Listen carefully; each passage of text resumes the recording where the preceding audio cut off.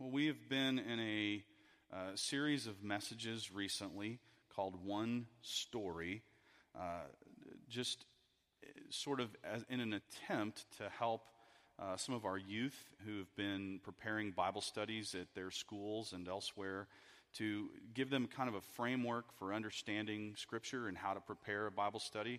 And our hope is that this will be valuable to all of us as we spend time in God's Word. This will help us develop a framework for understanding every part of God's Word. We've looked at the fact that the Bible is one narrative, one story in its whole, that it is spoken by one voice, the voice of God, through many agents.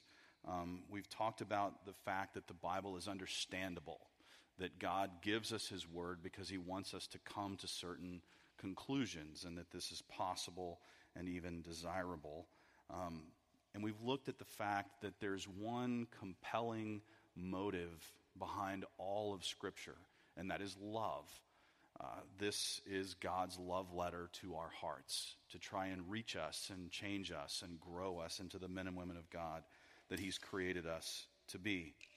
And so today we're coming to one of the complicating factors of understanding the Word of God, and that is very simply that the Word of God comes to us in many different genres, that is, many different styles of writing. And if you think about the different styles of writing that you encounter in any given week, from a road sign to a history assignment in your high school history class, or a letter, or a credit card bill, or any other number of styles of writing that come to you. And we don't read them all the same, right? We read different things different ways. If you're like me, you just don't even open the credit card bill because you just don't want to see that today, right? So, just kidding.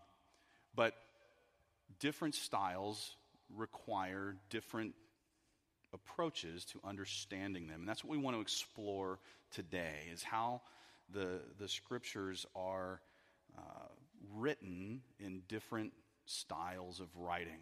And I was hoping to hit all the high points, and had a terrible week in many ways and a great week in other ways. And decided to just sort of cut my losses. We're going to focus on the Old Testament today. And some point in the future, we'll roll this same idea into our understanding of New Testament genres. But today, we're going to take a look at the primary three styles of writing that are found in the Old Testament. And then just sort of practically, if you're trying to study a passage, how do you approach these different styles of Scripture? So, in order to begin, I would like to read to you from 1 Samuel chapter 17. This is classic Old Testament story. I've picked a story that you're all probably familiar with, and I've excerpted just a portion of the story because we don't have time to do the whole thing, or space, or paper, etc., etc. You get the idea. So we're just going to read a snippet out of the story of David and Goliath, a little portion that sort of sets the tone and the framework for the whole thing. So I'm going to be reading in 1 Samuel chapter 17, verses 45, 46, and 47. And when this passage refers to the Philistine, it's referring to Goliath, by the way. So here we go. Then David said to the Philistine, "You come to me with a sword and with a spear and with a javelin, but I come to you in the name of the Lord of hosts, the God of the armies of Israel, whom you have defied. This day the Lord will deliver you into my hand, and I will strike you down and cut off your head, and I will give the dead bodies of the host of the Philistines this day to the birds of the air and the wild beasts of the earth, that all the earth may know that there is a God in Israel, and that all this assembly may know that the Lord saves, not with sword and spear, for the battle is the Lord's, and he will give you into our hand. It should be noted that Goliath has just said to little David, I'm going to make you food for the birds of the air and the beasts of the field today, and I'm going to turn you into hamburger, basically. And so David just sort of repeats back to Goliath what he had just said, and you have this climax in the story, right? This point where the conflict reaches its peak, and we don't know how it will be resolved. Like any good story, there's this place where all of our attention is gathered and all the questions are raised, and then the rest of the narrative will resolve the conflict and answer the questions, hopefully. So what are we looking at here? We're looking at a style of writing called narrative. Narrative is just simply a story. A story, and every good story, as I just said, has sort of a beginning, a conflict, a climax, and a, what do they call it? Denouement. All right? And that just means that it gets wrapped up at some point, Dan. That's what that means. Yeah. It has a beginning, a middle, and an end. Stories. Okay? You got that? Okay. It's all right. I want you to understand, man. That's why we're here. That's why we're here. Good. All right. So, narrative in the Bible is history in the form of stories. It's the history of redemption, the story of God's interaction with us, his people, over time. Look for, when you're reading story in the Bible, look for the plot, the tension, and the resolution. Okay? Those are the sort of telling points in any story. It's sort of that's where we get to the message that's trying to be conveyed. Look for the main idea in that context, in the context of the whole story. It is common to find people when they are preaching or leading a Bible study, etc., who will just sort of grab one little verse out of the middle of a story and use it to make a point. Before you do that, please read the whole story, get a sense for the development of the plot, the complexity of the characters, the conflict, and the resolution, so that you understand the context in which that verse was originally written. And then if the way in which you're tempted to use that verse is not consistent with what the context tells you, then either change what you're trying to teach or move on to some other passage, so that you're not confusing your listeners with sort of competing meanings within the same passage. Context is your friend. It will help guide you to the meaning of any story.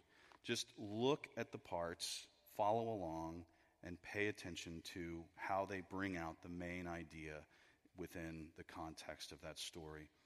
So, narrative is history in the form of stories. Narrative is revelation in the form of stories. We should always ask, what does the story tell us about God? How often have we heard the story of David and Goliath? Okay? And even when we do this with our kids in children's ministry, we can forget that the story's not about David. It's about God working through David. Just like whatever happens in Malaysia is not about Mike and Tammy, it's about God working through Mike and Tammy and making some effective difference in the lives of people there, right? Because do you want a monument to Mike when it's all said and done? Probably not, right? Those monuments, they get torn down. See that Saddam Hussein thing? You remember that? right? We don't want that. We want to remember that the story is about God. And David, amazingly, in the middle of his story, nails it. He just nails it. He says to Goliath, this ain't about me and you, buddy. This is about God. And you're messing with him. You're not messing with me. Or you might think you're messing with me. Where are we going here? Oh, look at that. Woohoo. All right. So, every narrative in the Bible is ultimately telling us something about God. We should ask the question, what does this story tell us about God? He is always the main character. Again, if you turn on your radio and listen to some preacher, and I'm not picking any names out, I don't have anybody in mind here, okay? I really don't this time. I might get there, but I don't right now. You could easily hear a sermon on David and Goliath, and you could hear someone say, you need to be like David. You need to be brave in the face of your enemies. You need to stand up and move forward in the name of God. You need to blah, blah, blah, blah, blah, blah, blah. Not necessarily untrue, but it misses the point. God is not giving you his word so that you can be more like David. God is giving you his word so that you can be more like Jesus. And that you can know that God saves, that God acts, that he moves, that he cares, that he loves, and that his power is what we are dependent upon. And so instead of an exhortation to make you do more for yourself, the scripture leads us to God as the main character. We need more of him, not more of our own resolve, strength, or human ability. And so, once we ask the question, what does this story tell us about God? Then we can ask the question, what is the big idea that's being developed here? And in the story about David and Goliath, David just comes right out and tells us what the big idea is. That all this assembly may know that the Lord saves, not with sword and spear, for the battle is the Lord's, and he will give you into our hand. David gets it, that all the earth may know that there is a God in Israel. The story's about God. The big idea is that God shows up, that God is real, that he moves, that he's powerful, that he cares, that he loves. And so, once we have gleaned the full context of the passage we're looking at, and we've asked, how does this lead us to understand God more fully? And we've got a grasp of the big idea, then we can roll the passage into what's called application. Application, derived from stories, is part of what biblical narrative is all about. How does this relate to me at school? How does this relate to me at work or at home or in the backyard? How does this relate to me? Okay, avoid the Velveeta, right? We don't want cheesy, pat, moralizing conclusions that's selling God way too short, okay? The dare to be a David is a failure to get to the heart of what God is saying. All right? And so if that's all you've got is a cheesy little moralistic pinpoint, just drop it. Drop it. Go read a psalm or something to your Bible study. Don't reduce the big idea that this is about God and his movement in the life of his people down to the fact that Jessica needs to dare to be a David. Okay, Jessica, be a David. Slay your Goliath. Go out there, face your fears, right? Again, at some point, that may be what God calls out of you. Okay, but only when he moves through you in his strength, in his power, by his Spirit to effect his will. And so we don't want to be cheesy. We don't want to be simplistic. And we don't want to spiritualize things in ways that are cheesy. You know, what are the Goliaths in your life? You need to pick up 5 smooth stones and slay that Goliath. God is going to slay that Goliath in your life right now. You just got to believe. You just got to pick up those stones. Now, I do have somebody in mind, just in case you're wondering. All right?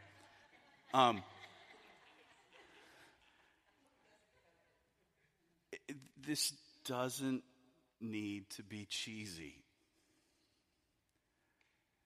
God is speaking through his word to bring us to a deeper understanding of who he is and how he works and how deeply and desperately we need his presence in our lives.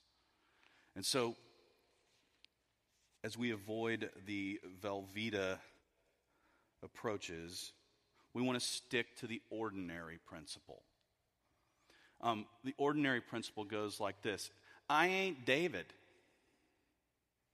And you probably are not either. But there were average, everyday, hardworking Israelites all around. What did they get out of this story?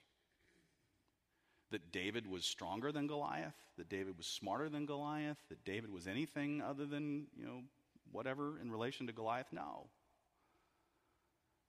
What they got out of this story was that God showed up. That God did something that everyone present had to stop and recognize, wow, that was the hand of God. He cares. He loves. He moves. He acts. He shows up. And so identify in the narrative with the ordinary people, not the hero of the narrative, so to speak, because the hero of every biblical narrative is God. Period. Identify with the regular people. And you will find them as you read. You'll see that ordinary perspective. And David even names it. He says, so that all these people around me will know that you are God. That's the point.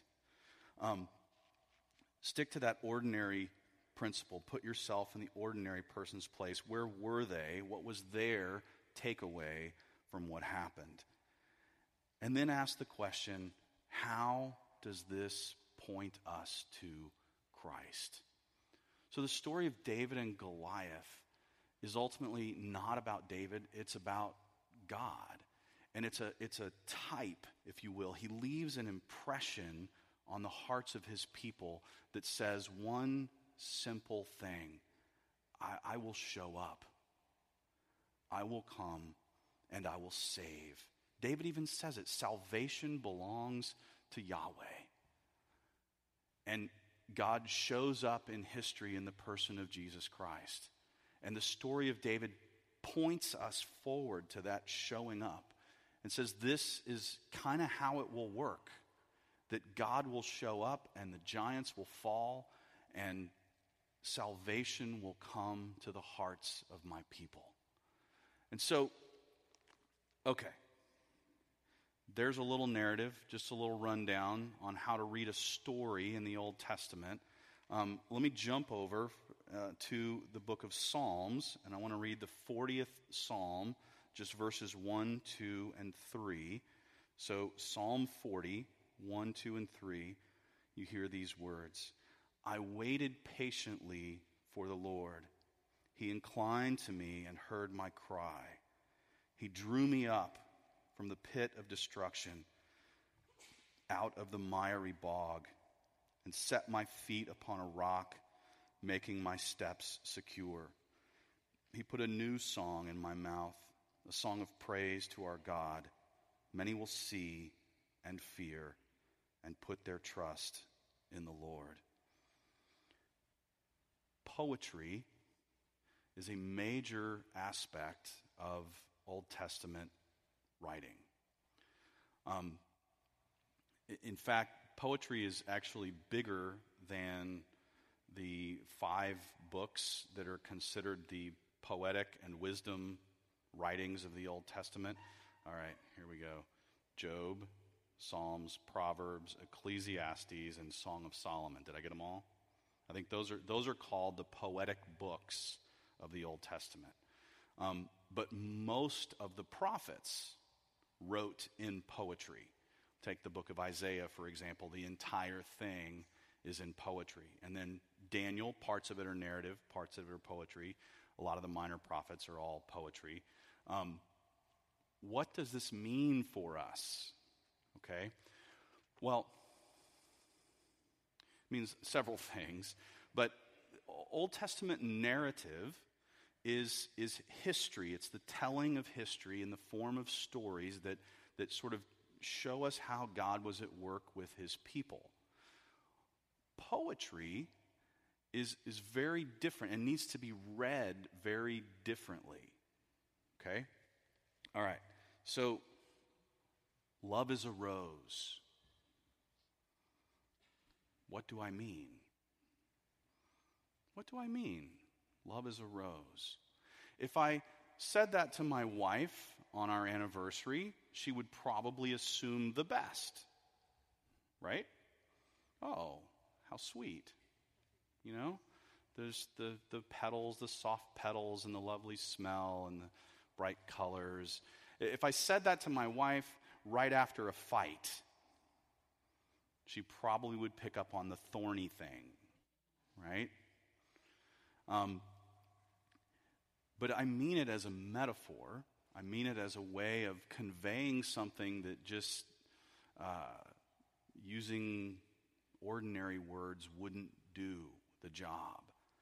And so God is much the same way at work through poetry to get down into our hearts in ways that he might not arrive to that same destination through prose, through narrative, through story.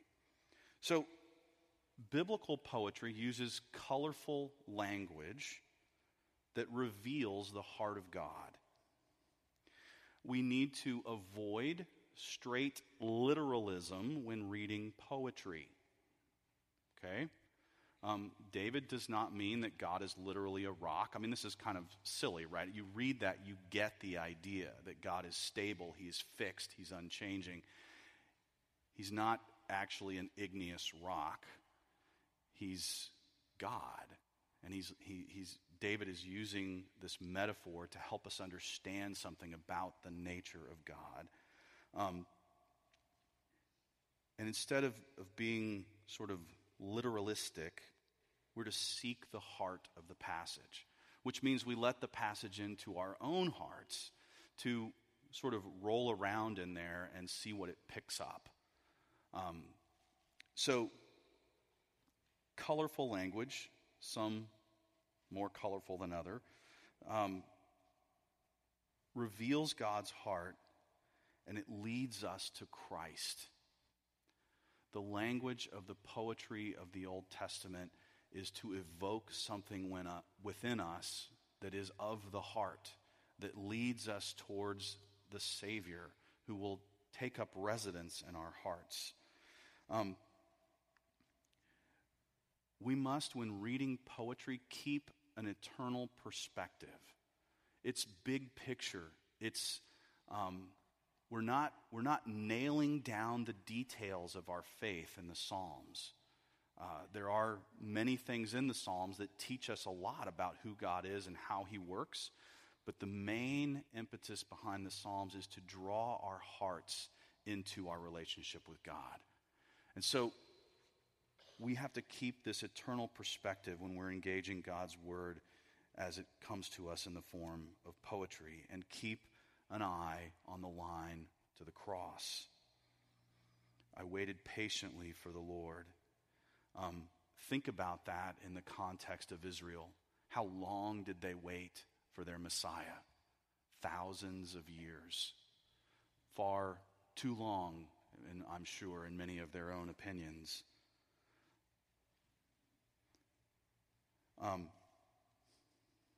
He inclined to me and heard my cry. This is a theme you see repeated through the Old Testament. He drew me up from the pit of destruction out of the miry bog and set my feet upon a rock, making my steps secure. He put a new song in my mouth, a song of praise to our God. Many will see and fear and put their trust in the Lord.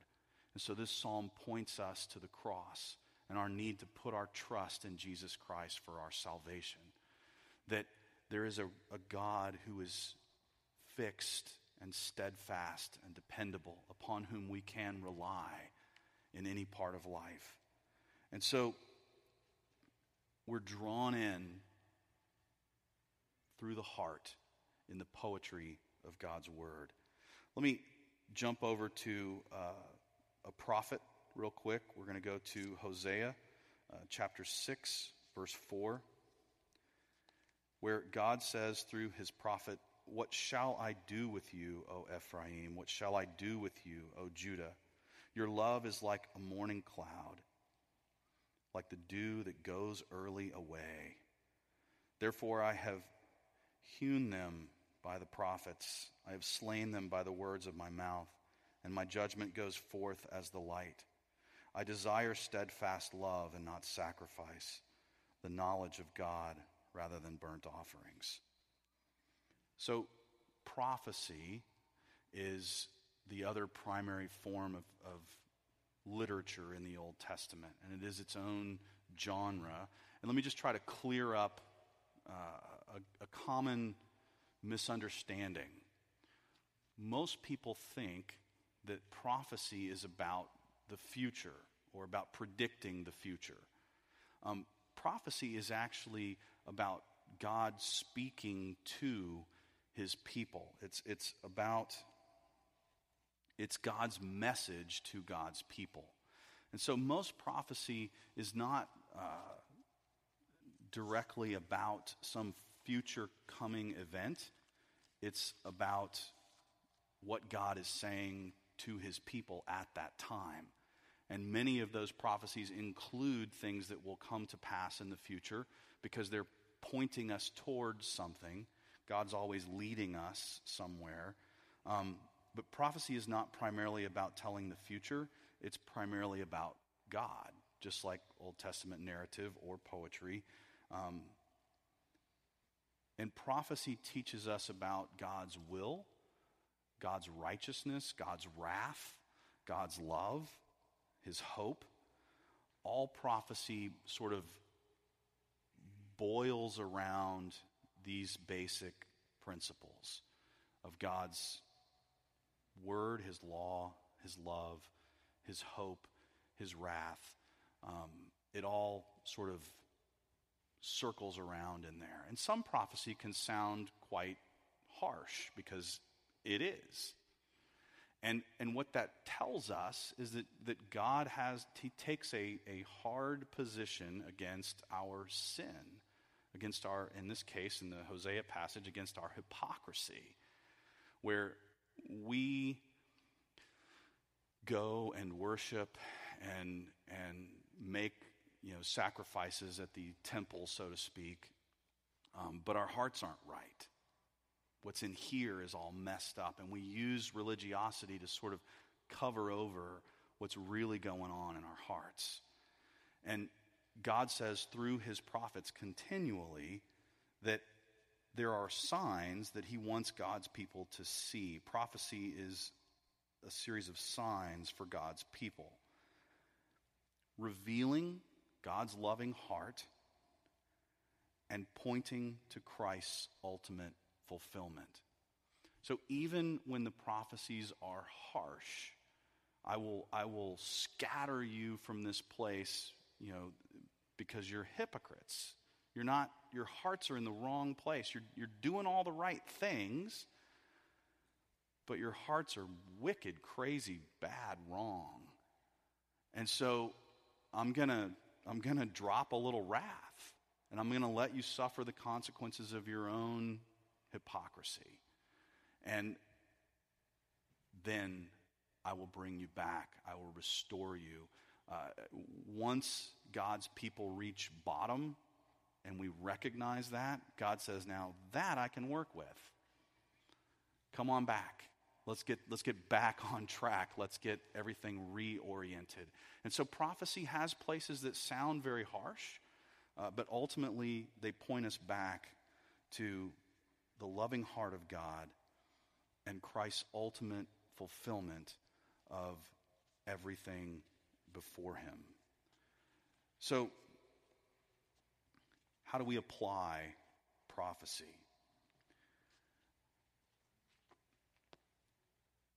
Here I'm speaking primarily about Old Testament prophecy, but this would apply to the book of Revelation and a couple other passages in the New Testament as well. If we become obsessed with trying to predict the future of events, we have totally missed the point of prophecy. It's not that it has nothing to say about the future or even how it might happen, but that's not the point. What we do with prophecy is we remember two things. That God's heart has not changed. He is unchanging. He doesn't flip-flop.